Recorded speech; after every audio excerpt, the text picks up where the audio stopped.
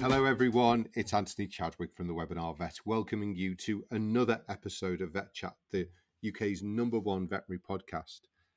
And I'm very pleased to be able to welcome today Neil Forbes, who is a veterinary surgeon, famous for his love and care for exotic animals when he was the owner of the Great Western Referral Centre down in Swindon.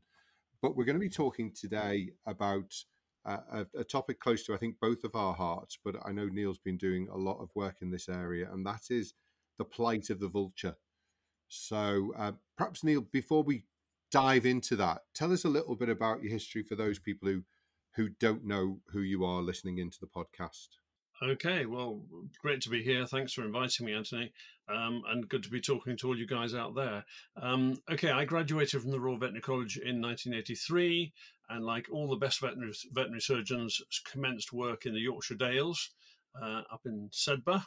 And then after 18 months, I moved from there, and I was destined to be going down to the West Country, but then a job came up, which just happened to be 8 miles from Slimbridge Wildfowl and Wetlands Trust, which is the largest wildfowl collection in Europe, and 15 miles from the International Bird of Prey Centre at Newent, and so that was the obvious choice for me.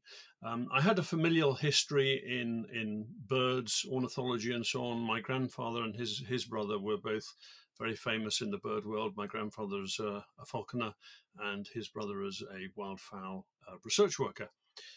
So it was kind of in the genes. I couldn't help it. It's not my fault. So I went to Swindon, and then in the fullness of time, 1992, I became a Royal College of Veterinary Surgeons specialist in zoo and wildlife brackets avian. And then in 1996, became a European college specialist, and on we go. And then I moved from Stroud to Swindon in 2004. We set up the Great Western Referral Centre, and I was head of the exotic service, the Great Western Exotics. We had 5 clinicians just doing exotic animal medicine. Had a lovely time. But yes, as Anthony says, vultures is very much a real penchant, a hobby horse, if you like. And it's true to say that vultures are the most endangered group of birds in the world. And it's been going on for a long, long time, and they're really struggling. And I see myself as very, very lucky, really, that I think it's true to say that veterinary surgeons, through their careers and their work, often have tremendous numbers of different skills that can be applied to conservation, to humanity projects, all sorts of things around the world. And I think it's great that for those of us who may be retired a little bit earlier, or maybe just feeling very fit at retirement age, can apply some of those skills for the benefit of whether it be wildlife or developing countries or human calamities and so forth. And so in my situation, through my career, one of my interests has been orthopedic work, avian orthopedic work. And I was already traveling to Africa and had opportunity to meet with Vulpro, which is the main vulture rehabilitation facility in South Africa, and realized just how dreadful the whole situation was. And that I had skills and knowledge and experience that would allow me to hopefully make a difference to the potential extinction of a number of species. I think the interesting thing that you said there, Neil, was whether it be for conservation, for people, for whatever. But as I think we all get a bit older and wiser, we realize all of this is connected anyway, holistically. If we get rid of the vultures, as we saw in India, there was a rise in the number of dogs on the streets. And of course, rabies went up, which was a human disease, obviously affecting dogs as well. But many more deaths happened because we were upsetting the equilibrium, so to speak. Absolutely. Yeah, everything has found its own niche in the ecosystem over centuries of evolution and development. And nature hates a vacuum. If you take one element out, so you mentioned the Asian vulture crisis, and just to remind people, this was first noticed in the end of last century, so about 1999. Um, and they in India they lost 99.9% of all the vultures over a 20-year period. So you may say, well, 20 years, that's a long time. Actually, in conservation terms, that's quite a short time. So a tremendous crash in the vulture population. And as you Mm. rightly said, that meant because the vultures are euphemistically referred to as nature's cleanup crew. They're there to eat rubbish, rotting meat, etc., Mm. etc. And as we all know, they have the ability of eating anthrax and botulism and salmonella and nasty E. coli and so on, and neutralizing it. So they do nature and human population a tremendous service in terms of cleaning up. 70% of the dead carcasses on the Masai Mara in Kenya are consumed by vultures. So if all of a sudden Mm. those vultures aren't there, someone else is going to eat that meat. In Africa, it seems to be the pied crows. In Asia, it was certainly, as you say, the feral dogs, and the feral dogs increased, and we had an increase of, it was published as 600,000 additional rabies deaths on an annual basis. Just simply because of the loss of the vultures. So yeah, and this concept of One Health that people are more and more interested in. And it really is very, very valid that we can't think of ourselves as the top dog and we'll do what we like to this system that we live in. It does all interact with each other, whether we're talking about food or animals or ourselves, COVID, etc., avian influenza around the corner, maybe. We do interact with everyone, and we if we ignore it, we will come to regret it. That's for That's sure. our peril. Absolutely. And it seems such a shame that vultures can cope with all of those bugs, and yet with a non-steroidal drug that goes That's into their system through eating, a carcass, a cattle carcass, that is almost, it ensures its death, doesn't it? That's right. So basically, what happened? They discovered the population crash in 1999. It was 2004. An American research worker discovered that the vultures were dying of kidney failure, and that was then put down to diclofenac, non-steroidal anti-inflammatory drugs.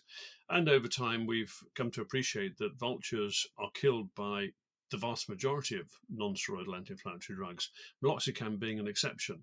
And there is just one other non-steroidal they found recently, which is safe for vultures. So basically, as you say, if a carcass, whether that be human or animal, because in India the Parsi sect use what they call sky burials. They have a tower and they strap carcasses to the tower, and the vultures would then consume the carcass. And Mm. whether you believe in what the Parsi like to do or not, it doesn't matter. The point is that for thousands of years, that sect in India has disposed of their dead in that way, and then because the vulture lost, they couldn't. And there's just such a fundamental thing. Um, Mm. so yes, it had a big effect on there. But the good news is with India, although politically it's very difficult to ensure that non-steroidals are really really removed from the supply market in India. It has predominantly been done, and they've set up captive breeding stations in Nepal and in India and Pakistan, and those are being successful now. There's a lot of tremendous work by the RSPB, the Institute of Zoology in London, working with others out there, and they've turned it around. And it'll be many many years before it gets back to what it was. And I think at this point it's perhaps worth just sharing with you the productivity of vultures, which is one of the vulture family's great problems. They lay one egg a year, just one egg, and they rear one chick every other year. So, and they're not mature until they're 5 or 6 years old. So it means that if anything happens, species of these types are much more susceptible to threats to their population because they don't have the ability to build their population numbers back up quickly enough. Um, there are obviously ways to do it in captivity. If they lay one egg, we can actually leave that egg with the parents perhaps for 10 days just to help the obviously it's fertilized, but to help the early development happening. And then we can move it into an artificial incubator. And by doing that before 14 days, we will actually trigger the the hen, to lay a second egg. And then, of course, when the first egg hatches, we flip that back underneath mum and take out the second egg, and then hopefully get the second. And there have been some very successful experiments now. I was talking to someone yesterday about bearded vultures in Europe, where they've actually persuaded mum and dad bearded vulture to have two nests and have a chicken each nest, so that they've actually been able to double 100% increase in the production rate of captive bearded vultures. So there are some great things that we can be doing, but that's really why vultures have such a challenge. But to say India, although it was terrible, in all honesty, it was pretty straightforward to sort it out. That's a terrible underestimation, but it's something that can be sorted. Africa is totally different. Yeah, this head starting, I think, is useful for a lot of species, isn't it, that are endangered, to really give them a helping hand.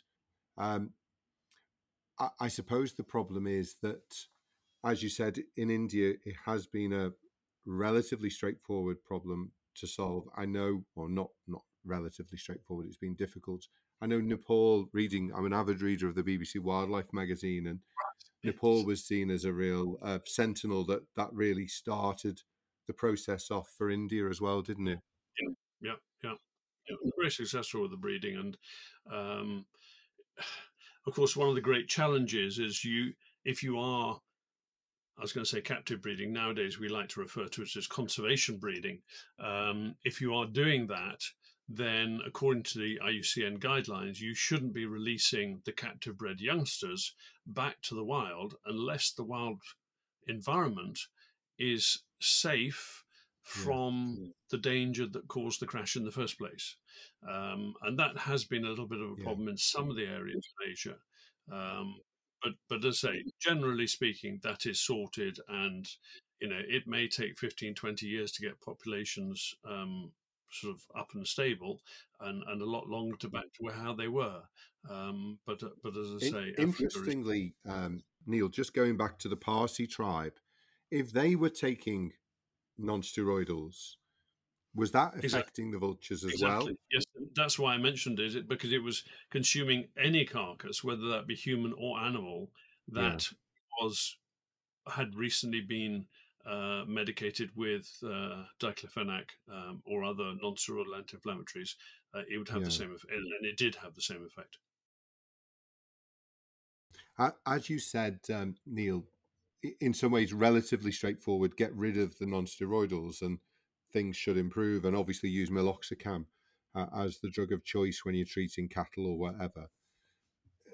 Africa is a lot more difficult, isn't it? Because I know I was reading an article about the poachers actually poison the vultures because they don't want the vultures to warn the guards that they've just poached something. So what other factors are coming in place to make it more complicated in Africa?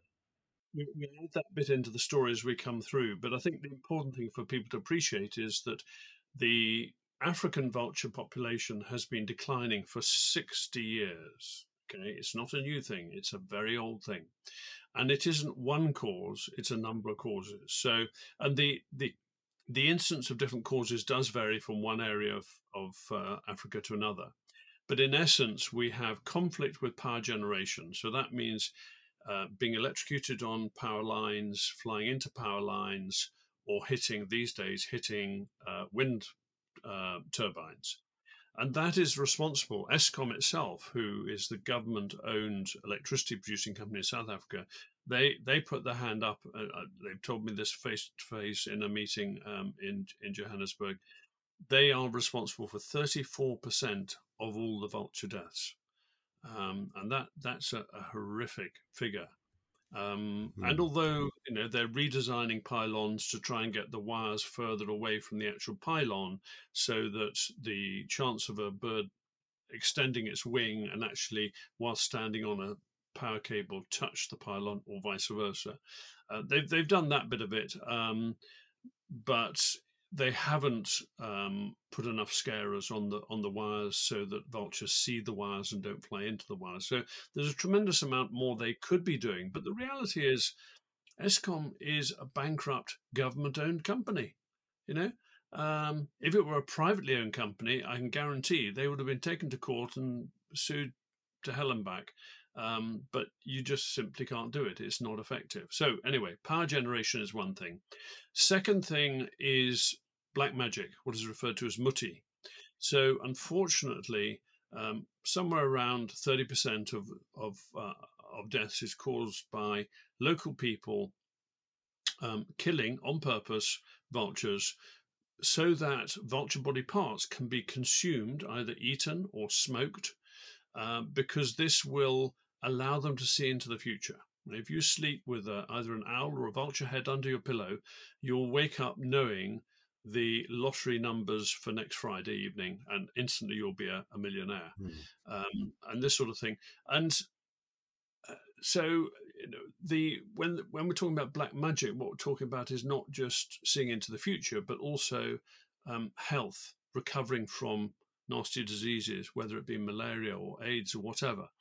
And you can say, well, that's ridiculous. But again, think about it. These people have had faith in the black magic doctor for generation after generation after generation. Even though they have access to Western medicine and Western doctors, and going to see a Western doctor is cheaper than going to see a black magic doctor, 80% of local people still choose to go to see a black magic doctor. And the black magic doctor wants these body parts because that's part of his healing process. So that's 30% due to that. And then, as you rightly say, we have poisoning. Now, there's always been a bit of accidental poisoning. So that's where the farmer is putting out bait, poison bait, to try and kill lion, jackal, hyena. In other words, species of wildlife that are putting his farm stock at risk. And although you and I can criticize that and say it's awful, these are subsistence farmers who are trying to feed their family. And you can understand why there's a problem. There are some very good people like the Maasai who work with lions and do a lot of positive things for lions as well as looking after their farm stock. So anyway, you can understand that's accidental poisoning. But come 2010 and the South African Soccer World Cup, there was then suddenly a massive increase in malicious poisoning of vultures. And this was for two reasons. One was, as you pointed out yourself, Anthony, earlier, that if someone goes to poach an elephant, they shoot the elephant, they will then take 4 hours to cut the tusks out. Now, during that 4-hour period, the vultures are circling overhead. The rangers see the vultures, think, aha, there's a carcass, there might be a poacher, and they then go and swoop down and catch the poachers. So the poachers have understood that actually the vultures are giving them away. So they thought, well, the best thing to do is kill the vultures, then it won't be a problem for me. So that was the start of it with elephants, and then it actually progressed to rhino as well. Rhino poaching used to be simply done by shooting. And that was bad enough. But they've changed, not all, but a lot of the rhino poaching now is done by poisoned food. So they'll take either carrot peelings or cabbage and lace it with poison and then poison the rhino and basically walk beside it until it falls over and then take the horn off. And so basically, and the reason for that is that the gunshot used to kill the rhino previously could be detected, and again, the rangers could find out. So poisoning has become safer to them. But the end result has been that you then have a rhino carcass which is poisoned. And of course, any carcass that's sitting around, the vultures are going to come and eat. So in that situation, it's a collateral damage to the vultures. It may benefit the poachers themselves anyway. But yes, we have all these terrific, terrible things going on. And let me just put it in context. There are 11 species of, 11 species of vulture in Africa. And of those, there are 7 that are either endangered or critically endangered. So the Cape vulture, the Lappet vulture, and the Egyptian vulture are all endangered species, whereas the white-headed and the hooded vulture are critically endangered. And I'm separating those two out for a start because those two species are anticipated to be extinct in 2027. That's 4 years' time. Okay. And we're not talking 20 years away, it's 4 years' time. There's also the whiteback vulture and the Ruppel's vulture. Now, all of those 4 species there are less than 5,000 individuals left in the wild. That means that each of those is rarer than a black rhinoceros. We all know about the plight of the black rhinoceros. How many people know there are 4 species of vulture in Africa that are in a worse state than the rhinoceros? And as I said before, they're not mature until they're 5 or 6. They only lay 1 egg a year. They only rear one chick every other year. And they're in a desperate plight. So how did I get involved? Well, as I say, I was traveling out there. I was introduced to VultPro. I did some work with the International Centre of Birds of Prey at Newent here, Jemima Parry-Jones, myself, and Holly Cale, her curator, and Adam Block, her general manager. We went out there and did some teaching. I was teaching about rehabilitating birds so that basically when they came into care, they got looked after better. They got hopefully some diagnostics done so that those that were fixable could get back to the wild quickly. Holly was talking about artificial incubation, and I was talking about rearing neonate vulture chicks and so on and so forth. And Mima and Adam were also contributing to the teaching process. So we kicked that off with that, and that was 1 January time. And during the January period, we were there for about 10 days. And during that period, they had 23 injured wild vultures brought into care. And it really got to me the last day. A whiteback vulture, so one of the critically endangered species with less than 5,000 left, came in with a compound fractured humerus, and VultPro phoned their avian veterinary service, which was at the University of Ulster, the exotic department, and they were said, "Oh yeah, sure, we can see it. Bring it in 3 days' time." And I just about threw a wobbly. I mean, the animal's in pain. It's got a compound fracture. There's already infection, and it's a critically endangered species, local fauna and flora, and they think it's appropriate to leave it 3 days before it gets treated. So I had a chat with the people, and it made me realise that actually, apart from generous, well-meaning members of the public doing rehabilitation and some veterinary staff as well, what we needed to do was to actually train the veterinary profession better. So I then produced a number of courses, rehabilitation for vets, diagnostics, critical care treatment, orthopedic surgery. We did some endoscopy as well, a whole range of different subjects. And we taught those 2 veterinary surgeons. And so I would do a lecture tour. I would go start off at Honest University and then go down to Cape Town. And either use a veterinary hospital, referral hospital down there, or the SANCAP Penguin Rescue Organisation, which is a wonderful organisation. If you're ever in Cape Town, do go and see them. And also Durban at the African Bird of Prey Centre. And we did that tour. We did that for 3 years initially. And it was really, really successful. We got the CPD approved by the South African Veterinary Council so that all the vets got their CPD points. And that was practical teaching. That, for me, that was the thing that would really make the difference. So basically, we had a maximum class size of 16. Every vet present had a cadaver, and they worked their way through from simple basic fractures to really complex things within a day. And the reality is none of that work is actually complicated, and you don't need lots of fancy equipment either. So it's cheap, it's easy to do, and the the outcomes are really dramatic in terms of saving birds and getting them back to the air, or if they can't get back out, actually saving wings so they can be useful in conservation breeding projects in captivity. So we did that, and then more recently we've been doing some training on what to do in a poisoning situation. It's not uncommon for rangers and veterinary staff, state veterinary staff usually, to be called to poisoning events.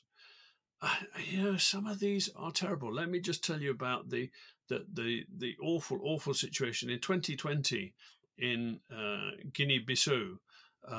There were 2,000 hooded vultures killed by poisoning, and this is a species where there's less than 5,000 anyway, and 2,000 were lost in one event.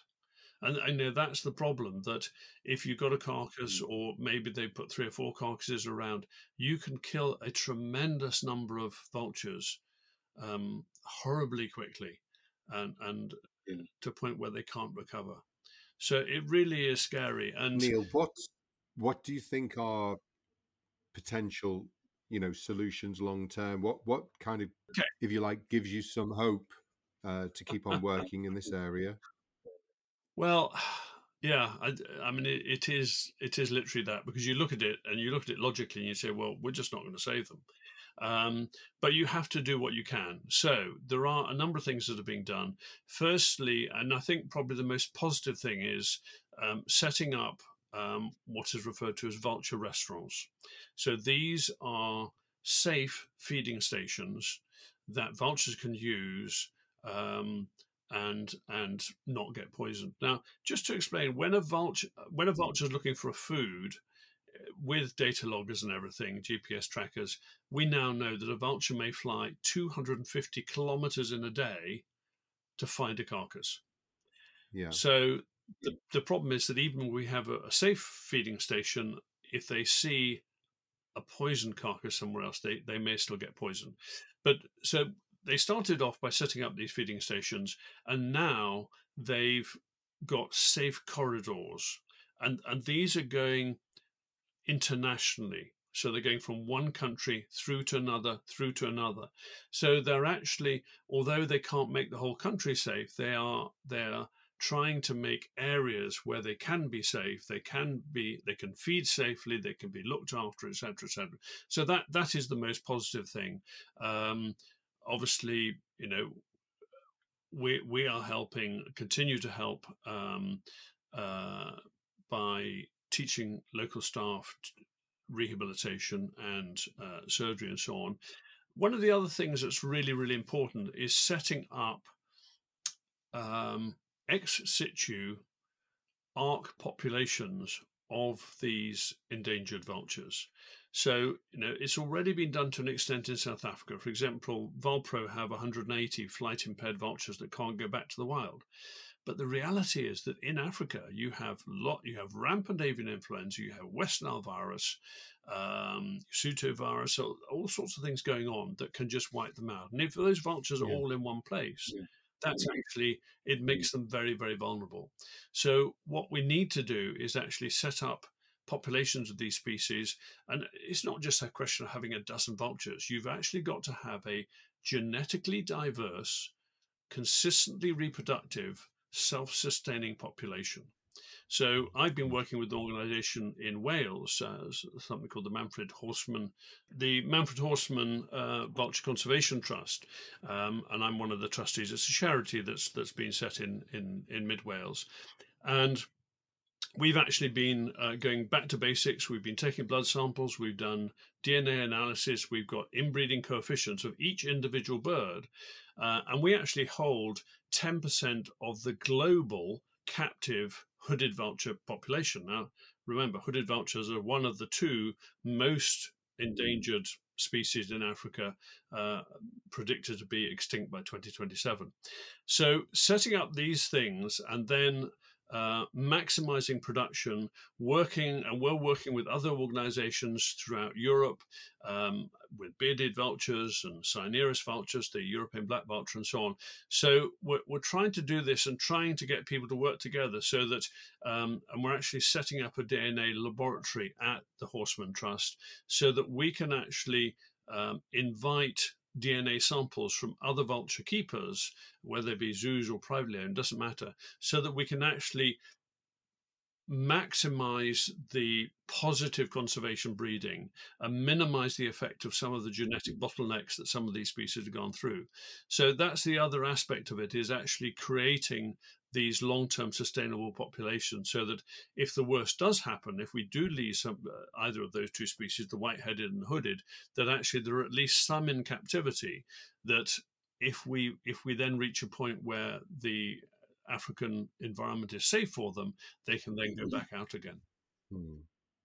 To maybe finish with a story of hope, I didn't realize that you'd spent so much time at Slimbridge, but of course Peter Scott was famous for saving the Nini goose from Hawaii, and he Yeah, bred it yeah. until it was suitable to take them back into Hawaii. So it's definitely an important part at the end that we do protect the vultures that we do Yes, have, to make sure that we have something, like Noah's Ark, to put these species back into that's where right.